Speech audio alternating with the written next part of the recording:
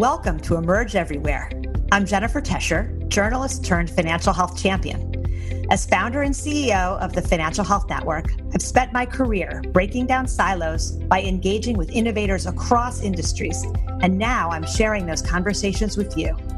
Meet the forward-thinking leaders challenging the status quo and unleashing creative new ways of improving financial health by seeing their customers, employees, and communities in 3D. My guest today is one of the most powerful women on Wall Street. Stephanie Cohen quickly rose through the ranks at Goldman Sachs to become one of the youngest members and one of only a few women on its management committee. As the bank's chief strategy officer, she brought clarity and focus, including a new commitment to diversity and inclusion. And just a few months ago, she was asked to jointly lead the bank's global consumer and wealth management division. Stephanie, welcome to Emerge Everywhere. Jennifer, it's great to be here. Thanks for inviting me. So you're just moving into this new role as global co-head of consumer and wealth management, and this puts you in charge of the consumer bank and Marcus by Goldman Sachs. Tell us a little bit about where you expect to focus most of your time and attention this year. Well, I think I'm biased, but I think I have the best job at Goldman Sachs. So I run, as you said, the consumer and wealth management business with my partner, Tucker York. And we are lucky because we get to spend our entire days focusing on people. Our goal in our division and our people is to empower our clients and customers to achieve their financial goals, and we think help them live better lives. And what we're doing in our division is we do it a couple of different ways. One, we have our advisor-led businesses. We call those businesses private wealth management and personal financial management. And then we have this great program where we work with companies on financial wellness for their employees, and we call that ACO. And then, as you mentioned, we have a digital consumer bank. And in that business, we have two different pieces. One, which is Marcus, which you mentioned, which helps customers save, borrow, and soon invest and spend. And then we have another part of that business where we embed our capabilities into the ecosystems of our partners. And that's basically what we're doing with the Apple Card. And you asked me about the focus. We obviously have a lot going on and we're excited about so many things, and hopefully we get to talk about them. But what I'm most looking forward to and where we're spending most of our time is, of course, on people, because we're the division that focuses on people. And that starts with our own people. We have more than 7,500 people in our division globally. And at least I believe, and I think it's fair to say that they're amazing. It's been really fun getting to know all of them. Unfortunately, we've been getting to know most of them over Zoom, which is not nearly as much fun as getting to know people in person, but we get to visit people's homes through Zoom and see their kids and their pets. And so we're having a great time really engaging with our team. And then on the other side of the people equation is our clients and our customers. And that's really the most exciting thing about being able to run this division. One of the first people that called me after the announcement that I was going to be the co-head of this division was a friend, and they wanted help managing their financial lives, but not just theirs, but their family.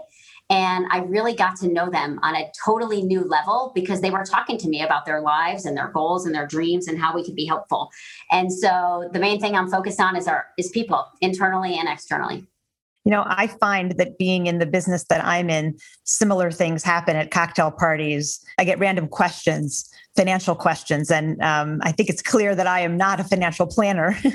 I'm not certified to be helpful. But we do get a lot of questions, and it helps you to understand just how many people have these questions and how many people could really use help in managing their finances. It's really complex.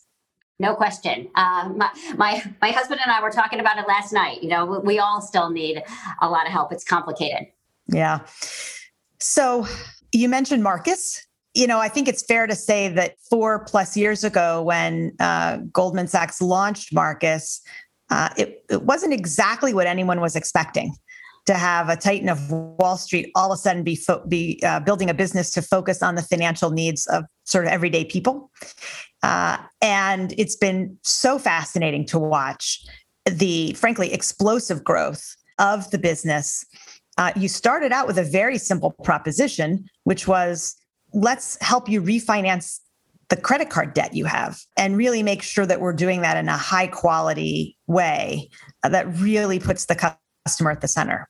And since then, you've begun offering all kinds of things. You've begun offering credit beyond debt consolidation. You mentioned the Apple Card. You mentioned the fact that soon you're going to be launching a new set of investment options and opportunities. There's a savings portion of Marcus. Talk a little bit about how Marcus has evolved and where you see that business heading now that you've reached, say, adolescence. I guess we're not going to be on the human schedule because we're in our fifth year, not quite adolescence, but as you said, like time really does fly. And it's interesting though, because when we think about it and we talk about it and what we focus on every day, the mission is still the same. We want to use simple, transparent, and valuable products to help people manage their financial lives. And as you mentioned, we've been through an evolution. And the reality is we had to start somewhere. So we started with loans, as you talked about, and we really felt like we were doing that in a different way. And we're proud of what we launched. And then we did savings, and then we did the Apple Card. And this year we're going to launch Marcus Invest and checking and a credit card partnership with General Motors. And so I think it's embedded in your question, but I think it's a fair question. Like, how does this all fit together? And so what are we and what are we trying to become? And what we are and what we're trying to become is we have these two self-reinforcing strategies. One, we want to be the bank on your phone. We want to be your primary bank. And in doing that, we want to fundamentally change the way people experience financial services. And in doing that, improve their lives. And that means that we need to go from being about a product to really having solutions and building holistic relationships with our customers. And by building that entire product suite, and making it something that's simple and transparent and easy for millions of people to access, we think we're going to do that. And then, because while we can access millions of customers, the way that we can really have impact is by taking those capabilities and embedding it into the ecosystems of our partners. And so we're doing that with Apple, but also we'll do it with General Motors. And then we've also done that with Walmart and Amazon in terms of providing credit to their merchants. And so we think this idea of really starting with a clean sheet of paper and building financial services that puts the customer at the center is something that we can do directly through Marcus, and we can do through our partners. And you talked about that mission, and I want to come back to it because it really is there every day when our people design our products. They're sitting there every day and they're trying to figure out how they can do things in a really complex financial world that are simple and transparent and valuable. And so hopefully people see when they go on our app or go on our website that our language is easy to read and clear. We've put a bunch of features into our products to help people make better decisions. So whether that's direct disbursements in our loans, meaning when you sign up for a Marcus loan, we can directly pay off your other debts, things like auto pay.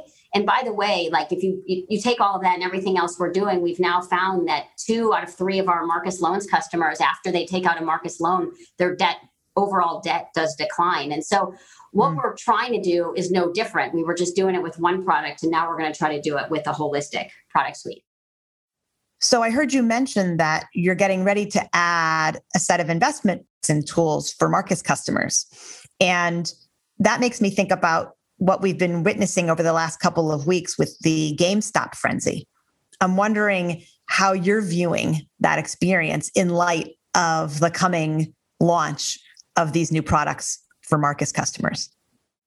Yeah, we're really excited about the Marcus Invest product, which will launch this quarter. And the idea really brings together the reason, by the way, why we have our consumer and wealth management businesses all together. So I talked a little bit about all the businesses that Tucker and I are managing, that, and they include these advisor-led wealth management businesses that we have been in for decades. And if you look at those businesses, the thing that we have focused on in those businesses is providing holistic advice to individuals and to families, and to helping them get the right diversified portfolio for them. And by the way, that portfolio is different for different people. It's not a one-size-fits-all product and solution. And the great thing about what we're going to do with Marcus Invest, and kind of in contrast to some of what's been going on over the last couple of weeks, is we're going to take the capability to provide this diversified portfolio from our advisor-led business into our digitally led business, and really bring the best of Goldman Sachs capabilities and products to hopefully millions of consumers. And we think that this is a great way for people to think about investing. The reality is that investing can be intimidating for a lot of people. By the way, a lot of people who spend their careers in financial services. And what we're hoping with Marcus Invest is through the content and through the ease with which people can go through the sign up process and then the investment process. People are going to be able to interact with an investing in a way that's understandable, but also is going to help them achieve whatever financial goals that they have. So we're really excited about our Marcus Invest launch, and we're really excited internally because it brings together the best of our wealth management business with the best of our consumer business. Yeah. In this article that I had written, I talked about how originally the mob was after Wall Street, if you will, and then it turned on Robinhood. And Goldman is in such an interesting place because you're both Wall Street and you're a fintech in a way. It's pretty amazing feat that you've managed to essentially build a homegrown digital business from inside this storied institution. Is the idea here that Marcus customers eventually become Goldman Sachs customers, if you will, right? That there's sort of a graduation approach, and that if I engage folks early with more basic financial products and services, they'll ultimately become the wealth management customers of tomorrow? Yeah. So maybe if you'll indulge me, because I was chief strategy officer, we'll go up a level to the corporate strategy just for a second, which is that when we think about what we're trying to do at Goldman Sachs, it's to advance sustainable economic growth and financial opportunity. And so what we're really saying is we're really proud advocates for inclusive capitalism. And there's no better way to do that than to serve millions of consumers. And so that's really what we're trying to do with what we're doing in consumer and in Marcus. And, the question, which is kind of an obvious question, is like, why now? Because consumer banking has been around for a really long time. And the reason why we decided now was the right time for Goldman Sachs is because, one, technology. We think technology is in a place where you can really have a bank on your phone. Secondly, culturally, I think people have gotten to a place, and there's some good and there's some bad here, where the phone is kind of really the center of everything that they do and how they interact with so many parts of their lives. And that has definitely been sped up by what's gone on with COVID. And this kind of idea of people wanting to experience financial services deeply embedded into ecosystems rather than being this separate action. The reality is, there's basically two different states where people have some money and they either want to figure out a way to invest it or save it or spend it, or they want to do something and they need to figure out how to pay for that. And we've turned that into a lot of different financial products. But the reality is we're just trying to solve those problems for consumers. And so we felt like now is the right time where we could then take our capabilities, which were, you alluded to this, but our capabilities in technology, but we could do the consumer technology with a blank sheet of paper, our 150 years of financial services experience and things like risk and compliance, our scale, which is our ability to invest, but also the balance sheet, which provides the ability to provide things like credit and great relationships with people like Apple and GM. And that's how we ultimately came up with the strategies, which I talked about earlier in terms of going direct and what we call financial cloud. And, just to go back to your very specific question on are we trying to take these customers and turn them into Goldman Sachs customers? They are Goldman Sachs customers. They are part of Goldman Sachs, and we are really excited to serve them with the best of Goldman Sachs digitally. And of course, people want access to an advisor. We have businesses that do that, and we're really excited to do that as well. But in Marcus and in consumer, we want to bring the best of Goldman Sachs's capability to them directly on their phone, wherever they are and however they want to be served. Great. That makes a lot of sense. So I'm glad that you talked about inclusive capitalism because, one of the more notable pronouncements from your boss, Goldman Chair and CEO David Solomon, was that Goldman was only going to be willing to take companies public if they had at least one woman on their board.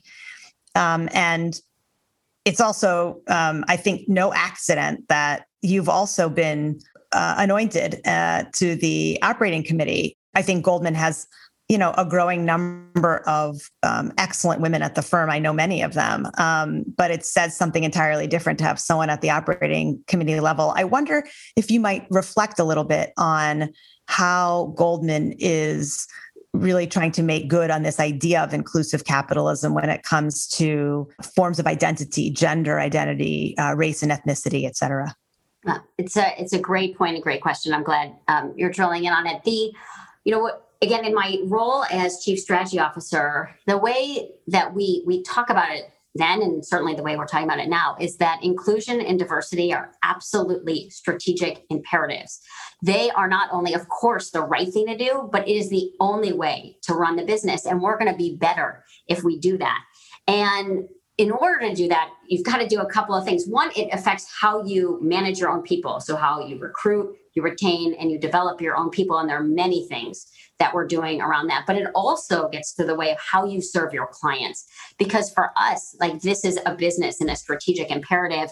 And the thing I say all the time is that you can't talk about these things in two different places. You can't have two different meetings where you talk about market share and growth and margins, and then you have another meeting where you talk about diversity. You have to talk about all that in one place because it's the only way to win, but it's also the only way to serve customers and ultimately help them achieve their goals. And so, one of the things we certainly talk about is the board initiative, which is that we weren't going to take companies public unless they had at least one diverse board member. It's going to be 2 this year. And the reality is that is the right advice for our clients. If they want to build companies that are going to succeed, having diverse voices around the table is one of the most important things that they can do.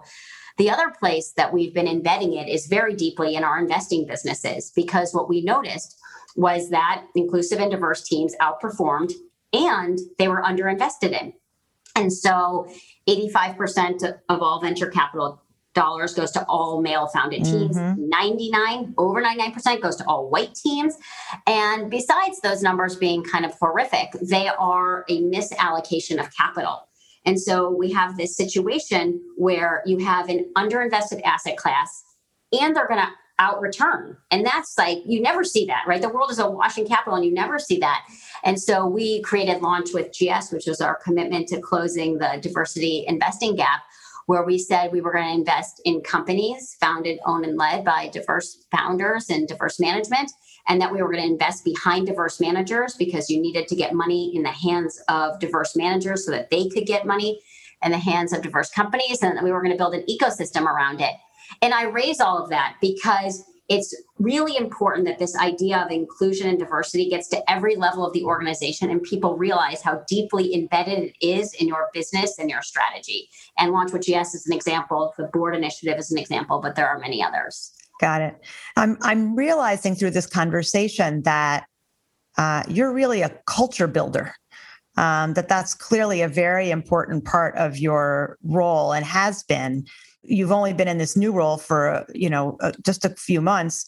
And we've talked a fair bit about the great work you did when you were Chief Strategy Officer, starting in 2018. And it sounds like you had to do a lot of learning because your time at Goldman, which is long, had largely been in a variety of M&A roles. And so you didn't get into this Chief Strategy Officer role with a real clear job description. And that you knew that you needed to listen and learn from the rest of the businesses, but that also you needed to learn about consumers, given that a growing part of the bank strategy was Marcus. I wonder if you could talk a little bit about when you joined as Chief Strategy Officer in that role, what you did to listen and learn about both the parts of the business that you might have been less familiar with, but also the end user, if you will, particularly consumers in Marcus. You've talked a lot about the role you're in now is really about people. And I think there's a lot to learn about how culture builders do that, because I think a lot about the importance of stepping outside of our silos that's where, and that relates to the comments that you made about diversity, right? Getting out of our silos, hearing from other people, other perspectives we might not hear from otherwise, and then finding the interconnections. So talk a little bit about how you do that as a leader. Yeah, I love it. And it's the advice I give people all the time. So when I started as Chief Strategy Officer, I had, of course, that realization that you said exactly, which is, okay, I've been at Goldman Sachs like 17, 18 years, and I've been sitting in the investment bank, and I've learned a lot, but there is a lot about what we even do at Goldman Sachs that I don't understand. And then to your point, the clients and the customers in those businesses that we're ultimately serving. So I went on a listening tour. I did that internally, and I also did it externally.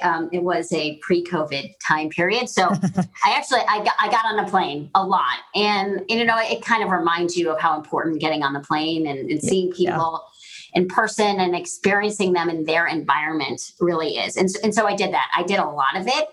And a couple of the things that I just think are a little bit of tricks in doing this. And I love learning. My mom's a teacher, and it's just something, I'm a lifelong learner. But I would sit in meetings and just be like, I'm sorry, I'm just going to ask this from the most basic level. And to this point of financial services being really complicated, I think lots of people sit in a lot of meetings and everyone else thinks that everyone else understands something, and they actually don't. And so I would be that person who was like, please just explain this to me from the base level. And when you get to that base level, you actually start to understand not only the products and how they're all executed, but how it affects an end customer. And so I did that, and I mirrored that with my people. And, that really created an environment where no one's afraid to ask kind of the dumb question, because Stephanie's always asking the dumb question, because I really wanted to learn. And in this new role in particular, but I was doing some of this as Chief Strategy Officer, but now doing much more of it, I think you really have to figure out how you can listen to customers directly. And the question is how do you do that at scale? Right. So there's the customer calls, which I love listening to. I mean, some of my favorite ones have been, we created a customer assistance program right as COVID was starting to help people so that they could defer loan payments and credit card payments, and just listening to why it mattered to them, how we set it up made it easier for them, and then how it affected their lives going forward. And by the way, how it made them actually better customers over time, because we got them through a really tough period. There's just so many things that you learn from the richness of those individual conversations. But by the way, you can't do that always at scale. And so the next question is how do you listen to the data?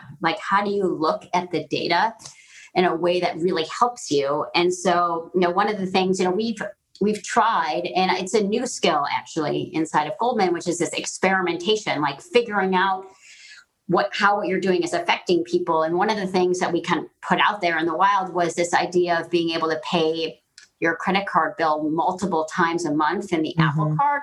And honestly, no, we didn't really know exactly what that was going to look and feel like. But what we figured out is actually people really do like it. And we think it does help people better manage their finances. So that's not something anyone told us to do. So we didn't listen in terms of having a conversation, but we watched the way that customers are interacting with our product, and we're learning from that. So, listening is the most important thing that I do. I'm doing it every day. We do it internally, we do it externally. And the last thing I'll say on it is I love going to visit our offices outside of the US, particularly in places like Asia, because they're in a different place as it relates to the development of financial services. There are places where they're ahead, and there are places where they're behind. And actually seeing that in a different environment, I think, is another really interesting way to listen to what the world may become, and to listen to ways that we can do things differently and better. We could have a whole conversation, you and me, just on this topic. So let's do that another time. I really enjoyed hearing about how you go about listening. You also have mentioned to me before that when you became the Chief Strategy Officer, the very first book you read was The Unbanking of America. And I have to say, I was a little bit surprised that was the book you chose. Tell me more about that choice and sort of what you learned from it. Yeah, I think it's this idea of being a learner. It it was in some respects kind of an embarrassing realization to have worked in financial services for almost 2 decades and to realize that I didn't understand how the financial system operated. And there were really complicated parts of the financial system that I understood from a capital markets perspective, but from a day-to-day, how does an average American experience the financial services system? I really felt like I hadn't learned it. And so I found the book, and it was, very incredibly interesting, but also like devastating in so many different ways, because it was very clear that the financial system was not working for most people.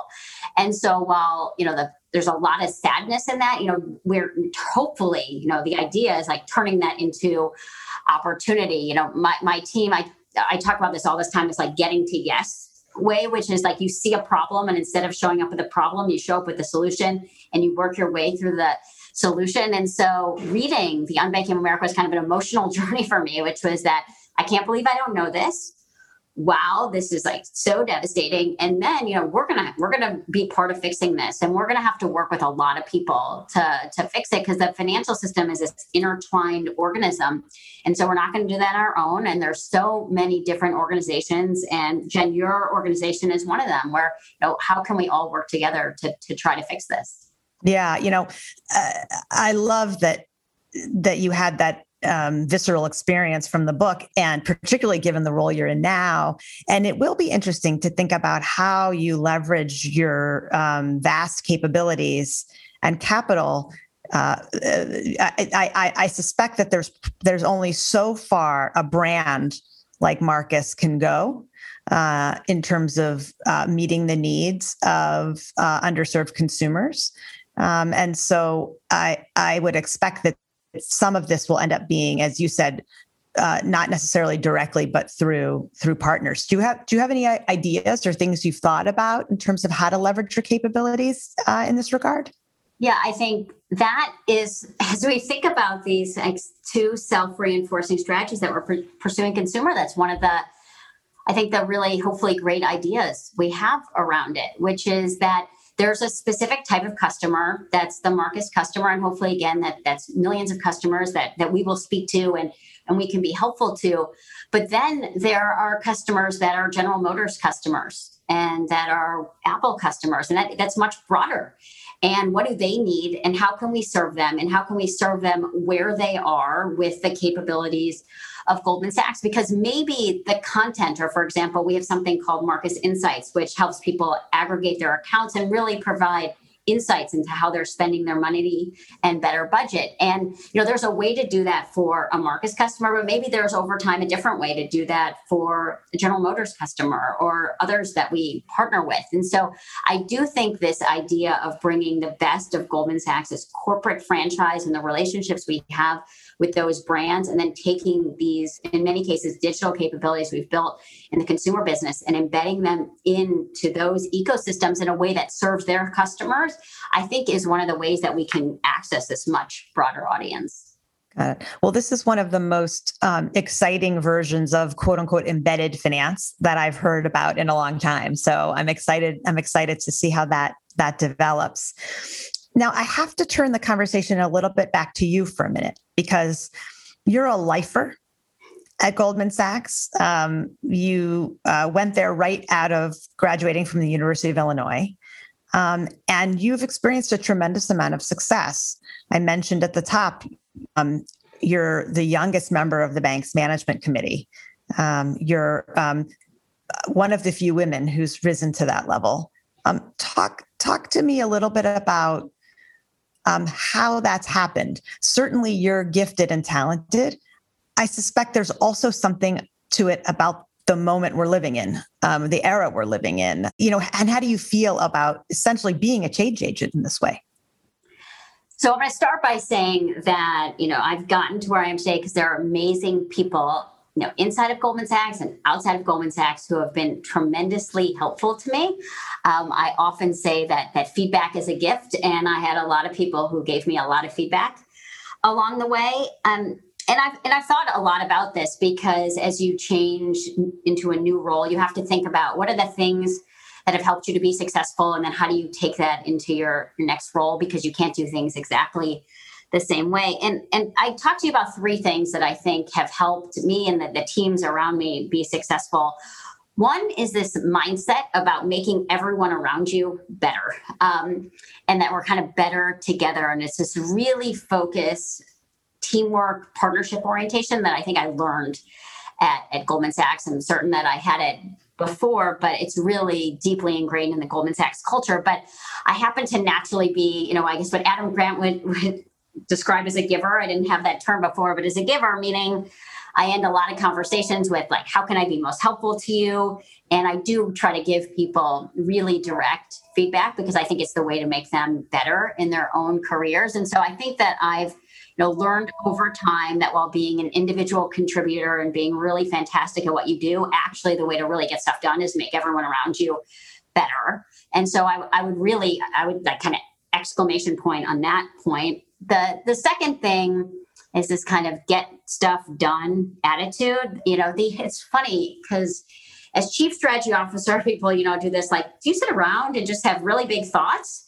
And no, that the whole, ideas are really nice, but it's about execution. And when when I was in my role as chief strategy officer, we created this thing called Accelerate, which we call our internal innovation engine. But what it really was it was where people went when they had really great ideas and they just wanted to get it done. And so this real focus on execution, which I no doubt learned by being a mergers and acquisitions banker inside of Goldman Sachs. And then the last thing was what we've already talked about, which is being like super curious and kind of asking a million questions and really want to learn things from the base level. Ultimately, I think that's like, to your point on this moment in time, I think we're in a place where the world is changing so fast that knowing like every single thing about like history is important. And my mom, who's like a history teacher at some point and like really cares about history, and I love history and read it, like it's important, but the world is changing so fast that just being someone who like analyzes what's happened historically and trying to put that on the future, I think doesn't really work. And I do think we're in this moment of have a lot of people around you, have them continuously getting better, be focused on execution and kind of getting stuff done, but being constantly learning in the process. I do think we're in this moment where that's like this really perfect combination for the type of world that we're in. By the way, that's only been sped up over the last year or so, given everything that's gone on. Yeah, I'm a big question asker too. I'm actually a former journalist. And I think in some ways, this podcast is an outgrowth of my curious nature. You, it turns out, I learned, were once a competitive figure skater growing up. How has that influenced you, or what lessons have you taken from that in your leadership roles at Goldman? So much, like in so many ways. The one, it's like this kind of practical thing, which is that if you're a competitive figure skater and, you're going to school and you're trying to do other things, you're waking up for the 5:45 a.m. skating before school, going to school, skating after school, getting homework done. So you pack a lot into a day. And so I think it's this, how do you do that in a way where you're excelling at things and doing something that you really love, but combining it with all the other things that you have going on in your life and balancing it. So I think I learned that at a really young age. Second, like in kind of a funny way, there's not much things that are hard and scary after you've lived with the you and alone center of the ice, audience in front of you, judges behind you, like a couple minutes to like do something that you've practiced for, hours upon hours.